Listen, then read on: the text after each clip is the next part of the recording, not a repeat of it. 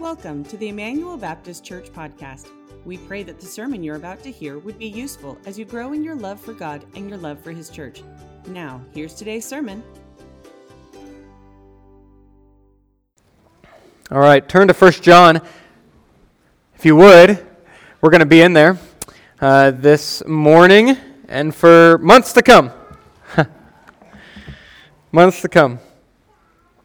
1 John, we looked at last week the overview of the book. If you remember that, we looked at the whole book last week, looking at key themes, and the major theme of knowing what we can know that John talks about. Well, today we're going to start going verse by verse through the whole book, starting with chapter 1, verse 1.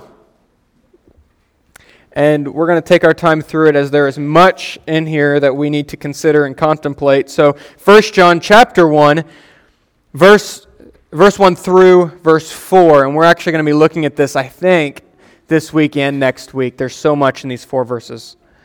Let me read it, and we will go from there. This is what the Word of God says. That which was from the beginning, which we have heard, which we have seen with our eyes, which we looked upon and have touched with our hands, concerning the word of life. The life was made manifest. We've seen it. We testify to it and proclaim to you the eternal life, which was with the Father and was made manifest to us. That which we have seen and heard, we proclaim also to you, so that you too may have fellowship with us. And indeed, our fellowship is with the Father and with His Son, Jesus Christ. And we are writing these things so that our joy may be complete. This is the Word of God. Amen. I was talking to somebody this week, part of our church, about the Lord of the Rings series. I don't think I've seen it for over 10 years, and so I gave a crack at it to understand what in the world's happening in those movies this week, and I was even researching it this week. Is this a fundamentally Christian movie and series? And in fact, they say it is. In one of the movies, I think it's the third one, I'm going to butcher the name, so I'm just going to say this one guy did this and this other guy did that.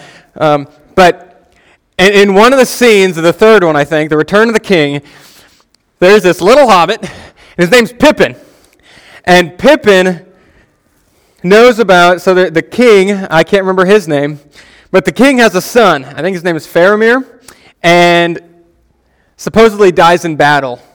Gets returned to the king. The king puts Faramir on a stack of lumber, and he's going to have a ceremonial burial for Faramir. Pippin, though, knows something. He knows that Faramir is not dead. He's alive. And his dad is about to make a grave mistake in burning Faramir alive. And so Pippin is losing his mind, trying to tell everybody, you're making a mistake and no one's going to hear him. And so he runs to Gandalf and says, the king's gone mad. He's going to burn his son alive. So they get on a horse and they ride up triumphantly and burst through the doors. And the king doesn't want to hear anything that Pippin has to say.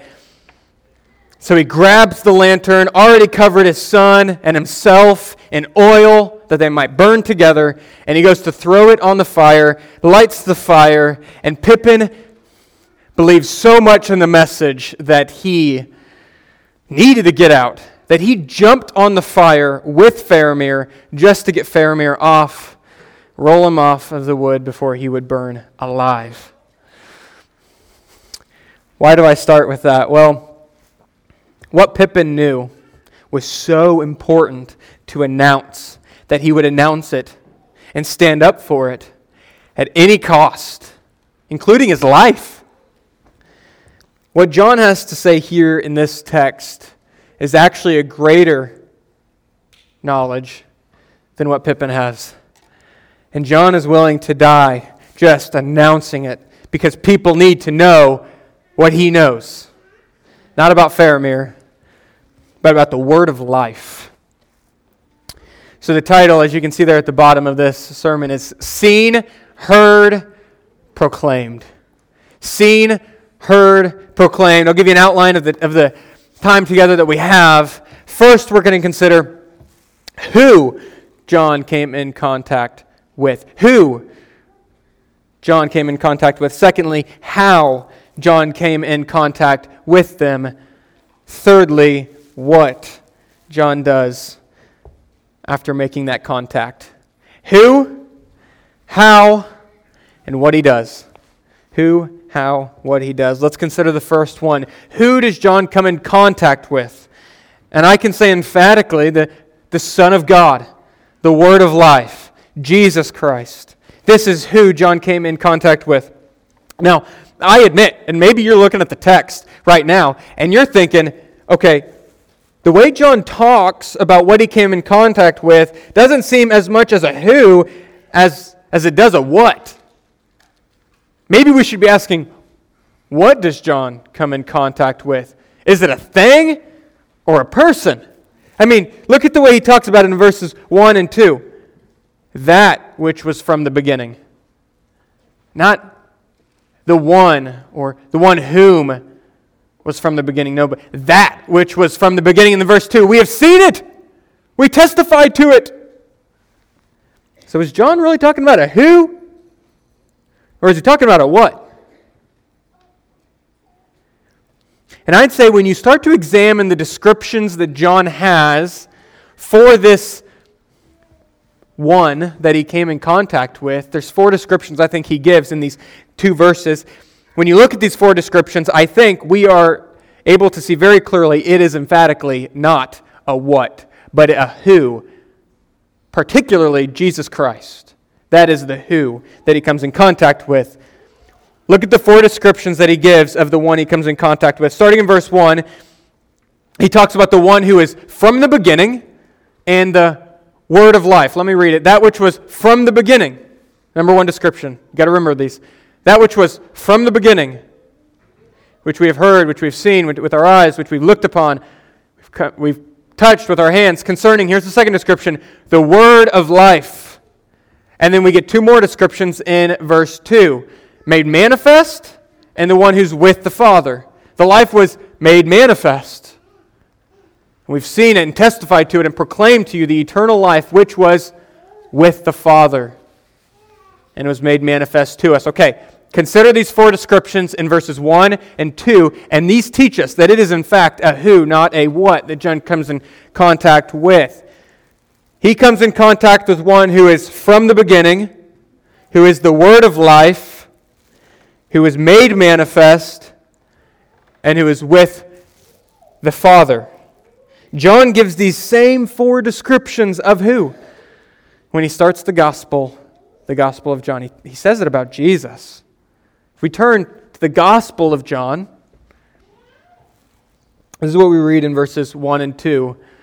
In the beginning was the Word. And you'll see there at the bottom of verse 3, the Word of what? The Word of life. So in the beginning was the Word, and the Word was with God. He was in the beginning with God. All things were made through Him, a person. And without Him was not anything made that was made. In Him was life, because He is the Word of life, and the life was a thing of man. And you might say, okay, well, yeah, in the beginning, I see that. With the Father, or with God, I see that. The Word of life, I see that. But where's the made manifest? Well, if you just keep going in the Gospel of John to verse 14, we can see in the Word, that is the Word of life, became flesh. Another way of saying that, He was made manifest and dwelt among us, and we have seen His glory. And so we know, because of the Gospel of John, who he's talking about in the Epistle of John, the same one, Jesus Christ. Now, you might think, okay, details, Isaac. But these details actually, these descriptions, they teach some important theology. And maybe you're like, I check out at that point. Just need the simple gospel. I'd encourage you, Jesus doesn't just want for you the simple gospel. He wants the gospel for you. But He wants you to fall in love with devouring His Word. And that means being a lover of theology. And these four descriptions of Jesus, I think, teach us some important theology, some information we know about our Savior, our Lord, our King, Jesus. In fact, we learn that He has, here's the theology, He has two natures. Jesus, our King, has two natures. He is both divine and human. 100% God, 100% man. And you're like, I don't know math, but that doesn't make sense. He is in fact 100% God, 100% man. We see that He is divine by saying, in the beginning, He was there. Before anything else, He created all things. He was in the beginning. He is in fact God. And not only in the beginning, but He was with the Father. He was with God and He was God, John 1:1 says. So He is divine, but He's also, the other nature, this is the deep theology, He's also 100% human. He was made manifest. Now, let me say something here, really important. There are theological hills to die on, and then there are hills that we can have peace while still disagreeing on them, right? I believe you don't have to fight to the death on every hill theologically and still keep your conviction and dignity in what you believe. You don't have to die on every hill. Let me give you an example. The end times. I believe that the identity of the Antichrist, as we're trying to figure out which president candidate in every election series, which one he is, the identity of the Antichrist, or the time of the rapture, has it happened yet? Right? These things, I think, are far less important than the existence of the final judgment itself. The existence of the resurrection of all the saints. These things are important, and I think hills worth dying for, that the saints will be resurrected to new life one day, and sinners will face final judgment with God. These things are worth dying for, but the time of the rapture, where it lines up with the millennium, or the identity of the Antichrist, who it is, these are not hills worth dying on. Now let me tell you something very important. The dual nature of Jesus Christ is, in fact, a hill worth dying on. And you might think, it's nitty-gritty details, Isaac. Those nitty-gritty details are what permits you to enter God's holy presence one day. The nature of Jesus Christ is, and is only, your admission into eternity. And getting that right, I appreciate what Stephen Lawson says on the topic. He says, you can't be wrong about Jesus and still be right with God.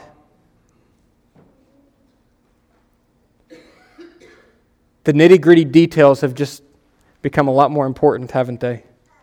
You can't be wrong about Jesus, hear me, and still be right with God. They matter. And His dual natures of both 100% man, 100% God matters. It matters a lot. God has blessed Sarah and I with the opportunity, the privilege of knowing people of other walks of faith that we might, by God's grace, have some kind of impact on them. I can say names of Muslims that I'm friends with, Jehovah's Witnesses, Mormons, and each one of these, I can say that I have had conversations about the nature of Jesus with them. And you say, you're getting to the details. Well, those details are a matter of life and death for that person, because I have been told from a Mormon, a Jehovah's Witness, and a Muslim that they believe in the same Jesus as I do. We all follow Jesus here. We all follow Jesus. Isaac, come on. Problem is their Jesus and my Jesus are not the same Jesus. So we're not following the same guy. And if they're not challenged and confronted with these wrong understandings of the person of Jesus, and maybe you yourself have a wrong understanding of the person and nature of Jesus, if not challenged and confronted, such a person will die. One day, we all do. And they will become face to face with the true Jesus, who will say, I never knew you. Who are you? I never knew you. These details matter. This is who John came in contact with. God, who is from the beginning and was with the Father, and man, who was made manifest. This is who. Now, how did John come in contact with Jesus? Verse 1 makes it very clear, doesn't it? In a tangible way, in a tactile way. He wants to emphasize the physicality of their interaction. He says that which was from the beginning, which we've heard, which we've seen with our eyes, which we've looked upon, which we've touched with our hands. You see, he saw Jesus, he heard Jesus, he talked with Jesus, he touched Jesus' skin. Thomas when he touched the wound, John when he laid back against him. And Jesus' physical nature is actually accounted for all throughout Scripture. Do you know that? It's an emphasis, I'd say, in Scripture. We see that in Galatians chapter 4, that Jesus was born naturally of a woman, right? Paul writes, but when the fullness of time had come, God sent forth His Son, and he felt the urge by the Holy Spirit to write, born of a woman. See, Jesus was a man. We can see in Romans chapter 1, verse 3. That means that he has descendants. He has a heritage within the human race. Paul writes concerning his son, God's son, concerning his son who was descended from David according to the flesh. So he's born of a woman, descended from a lineage, particularly that of David. Philippians chapter 2, verse 7, we see that he was like us in every physical way. Paul writes, but he, that is Jesus, emptied himself by taking the form of a servant, by being born in the likeness of man. If you're like me, does your mind ever start to wonder, does that mean, right? You ever thought that? Does that mean that he went to the bathroom? Right? I know everyone thinks that. You're a liar if you didn't think that. He had bad hair days. He had toothaches. Jesus? He got sick. He was made in the likeness of men. In a fallen world, he wept like we wept. He even emphasizes his own physicality, his physical nature, after the resurrection to his doubting disciple. You know the story? In Luke 24, verse 39, we see that he says, see my hands, my feet, that it is myself, I myself. You touch me and see. For a spirit does not have flesh and bones as you see that I have. He was born of a woman, a descendant of David. Even after the resurrection, he's saying, I am a physical man, born in the likeness of men. Again, why make such a big deal about Jesus' physical nature? Well, John knows, and Paul knows, and we ought to know this very important truth. Salvation depends upon it. Your salvation depends upon the humanity of Jesus Christ, not just the divinity of Jesus Christ. Christ accomplishing pardon for sins. Him taking your place and you taking His does not just require a loving divine being, but a loving human being. He is both God and man. Think about this. Maybe you've never thought about this. If He was not born,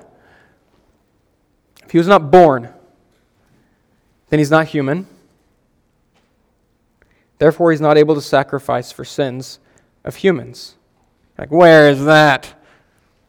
Hebrews chapter 2, you can see in verse 14, since the children, that is you and I, share in flesh and blood, he himself likewise partook of the same thing, flesh and blood, so that through death he might destroy the one who has the power of death, that is the devil. And if you continue reading in verse 17, it's even more emphatic.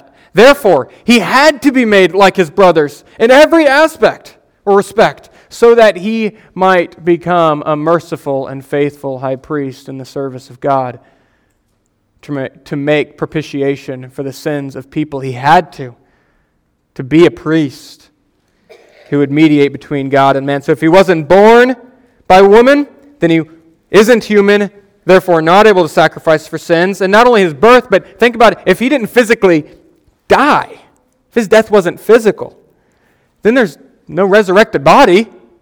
And if there's no resurrected body, then you're still in your sins. That's what the Bible says. In 1 Corinthians chapter 15, if Christ has not been raised, your faith is futile. You are still in your sins. The problem is what we learn is that, we'll get to it later on in the book, 1 John. John is dealing with people that are hearing falsehoods about Jesus, and they're starting to believe them. That's why he's writing the letter. It's because wolves in sheep clothing are coming in and telling falsehoods about Jesus, and John knows this is life or death kind of stuff. This is not a hill of peace. This is a hill worth dying for. John knows that Jesus' human nature is a make it or break it for your salvation. And so he spends the first 4 verses saying, I came in contact with the Word of life, the one who was with the Father, made manifest from the beginning, Jesus himself. And let me tell you, I saw him, I heard him, I even touched him. He is real. He is human. So that is how John came in contact with him. Now, this is the biggest part. It is who he came in contact with, how he came in contact with him. Now, what did John do after coming in contact with him? Who, how, what? He told others. There it is, guys. He told others. Let me read verse 2 into verse 3. He says, the life was made manifest, and we've seen it, and we testify to it. We've seen it, and we testify to it. We proclaim to you the eternal life which was with the Father and was made manifest to us. That which we have seen and heard, we do what? We proclaim to you. And he has a couple goals here that I want to end with. 2 primary goals he has in proclaiming and testifying. He mentions some desired outcomes. Firstly, in proclaiming what he has seen, heard, and touched, in proclaiming that, his first goal is that others would be added to the fellowship. It's for their benefit. It's not for his benefit, but for their benefit, that he would proclaim, so that they would be added to the fellowship. Let me read verse 3 here. That which we have seen and heard, we proclaim also to you, so that. This is why I'm saying it, guys. This is why I'm proclaiming to you. So that you too may have fellowship with us. Indeed, our fellowship is with the Father and with His Son, Jesus Christ. He is proclaiming, firstly, for the benefit of others, that they might be added to the fellowship. You ever tell somebody, oh man, you got to try this. And you're just like hoping that they like it as much as you do. And then it flops. Come on. Sarah and I think it originated in living in Springfield for 8 years. I just fell in love with many different ethnic cuisines, different foods. Shouldn't try to say words. It's a public speaker if you don't know those words. It's awkward. I fell in love with different types of foods from all around the world. And, Sarah and I love Ethiopian. We love Indian and all these different things that maybe you've never had before, maybe you have. And It's really sad when I say, "Oh, you got to try it. You're going to love it." And I have someone try it and like, like grabs their napkin, the whole like casual spit it out look, Just going to put that napkin down. Really good. Yeah. I'm so glad you like it. Yeah. Just really disappointing. It's like, oh, you don't like Thai food? What are you talking about? But we want to tell people things that we're most excited about. And sometimes it flops and it falls on its face because we find that they don't find as much joy in it as we do. Let me just tell you, though, when you proclaim the gospel of Jesus Christ, knowing the joy of your Creator, and knowing communion with Him, that'll never flop. At least if they come to know and appreciate what you appreciate, they will appreciate it just as much as you do. It's not a problem when people come to see the glory of God, when they start to see Him as sweet, just as you do. There's no disappointment there. It's amazing. It's an amazing thing when you see somebody come to the knowledge of Jesus Christ. But I need to say this. John knows something really important here.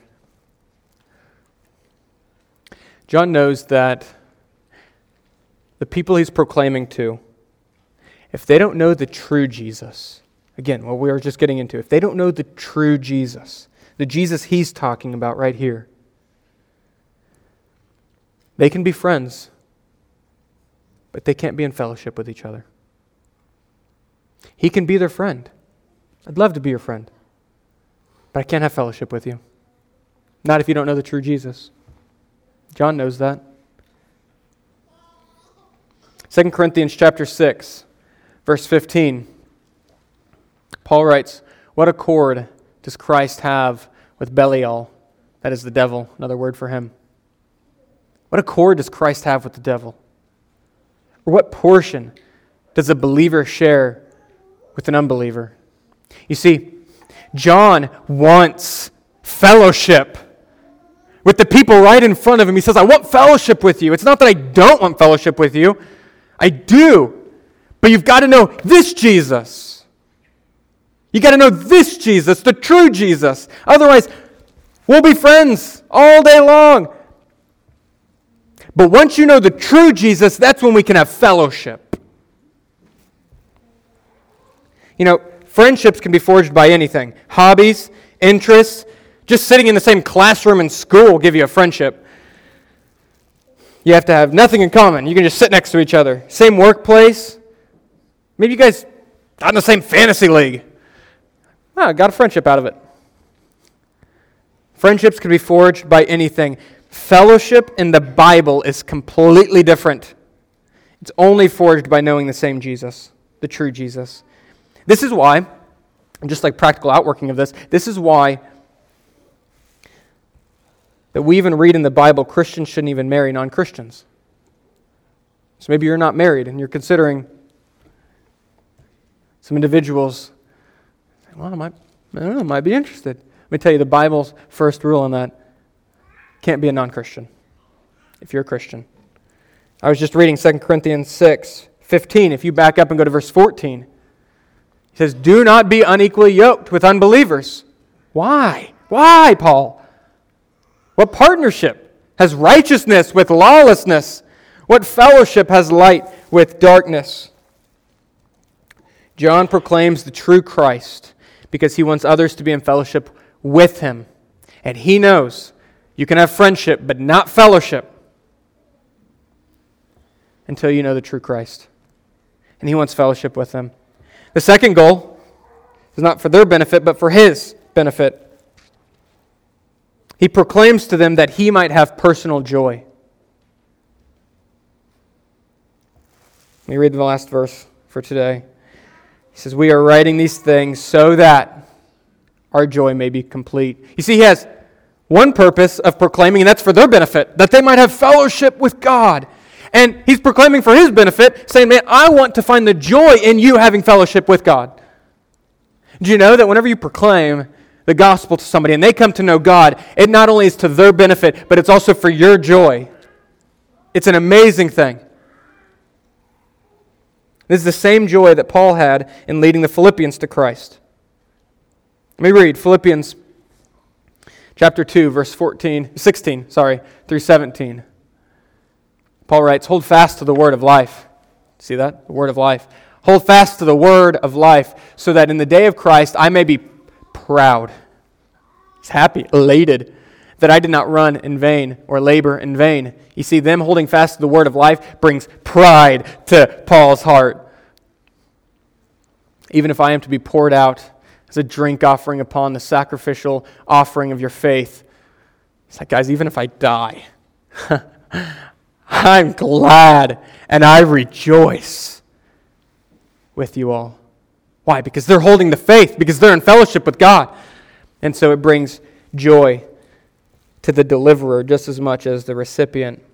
This is because our heart should long for the salvation of fellow man. Can I just ask you this morning? I don't ask any questions yet in the sermon. Do you long for the salvation of people around you?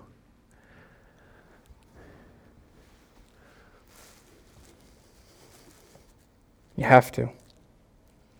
Charles Spurgeon said, "Winners of souls must first be weepers of souls." The problem is that our hearts can oftentimes grow numb to the eternity of others because we're so preoccupied with the temporary of ourselves. So concerned about right now, my struggles, my stress, my work situation, my car breaking down, my temporary, and it just grows us numb to the greater concerns of the eternity of another. So let me just finish with saying, if you have experienced the living God, if you've come to know Him, if you've heard Him, you have a choice to make. You can keep that for yourself. You can enjoy God to some extent in seclusion. Let me tell you, that is a tragic decision. First off, you go against the famous song Sarah mentioned this morning. Hide it under a bushel. No. You can't do that. How can we go against the childhood songs that we grew up on? But worse, more seriously, if you do that, you're robbing others of fellowship with God, and you're robbing yourself from a special joy of them coming to know God. So I'd encourage you, do the opposite of keeping it to yourself and enjoying God in seclusion. I'd encourage you to announce it and proclaim it to others, making your joy complete, as verse 4 says, in them knowing the same God. I want to tell you, Francis Schaeffer, I don't know if you've ever heard that name before. He lived most of the 1900s, famous, well-known Presbyterian pastor. And I was reading biographical work on him this week, and J.I. Packer said this about Francis Schaeffer. Think about these words. Within Francis Schaeffer was the passionate persuasiveness of a prophet who hurries in to share with others what he himself sees. Packer continues to say, Schaeffer saw himself as an evangelist, called to speak the truth with an uncompromising urgency, to resolve people who are in real trouble and whose lives are broken. That's what Packer had to say about Schaeffer, and I tell you what, I hope when I'm dead and gone, people would say similar things about Isaac Worley. Do you want that about you? Uncompromising urgency. Really hope that is the testimony of not just myself, but many of us in this church. But if you aren't there yet, if you haven't come to meet in a real way the Jesus of the Bible, I'd encourage you, meet Him today. Experience the living God today. Did something stir within you? During any of this time, the worship music or the sermon, did something stir within you? Did something tug on your heart? Let me just tell you, it wasn't a thing. It's not a what, It's a who. It's the Holy Spirit. He's a person, and He's drawing you to God. I'd encourage you to respond to that. If you're feeling that, Him working, respond. Lay down your life to His leadership. To follow Him, to worship Him, to trust Him, to look up to Him. And maybe you need help doing that because you don't know what that looks like in your life. That's okay. I'd encourage you to pray with someone here today. There will be people in the front. Those would be great people to pray with. Pray with me. If you just need someone to explain it, talk through what all this means, I'd love to do that as well after service. But come to meet the living Word so that you can proclaim it to others, to their benefit and yours. Let me pray. Thanks for listening to today's sermon. If you live in or near Bethany, Missouri, we invite you to join us for our worship services held on Sunday morning and Sunday evenings, as well as our various activities on Wednesday nights. For more information on how you can get involved, visit our website at bethanyibc.com.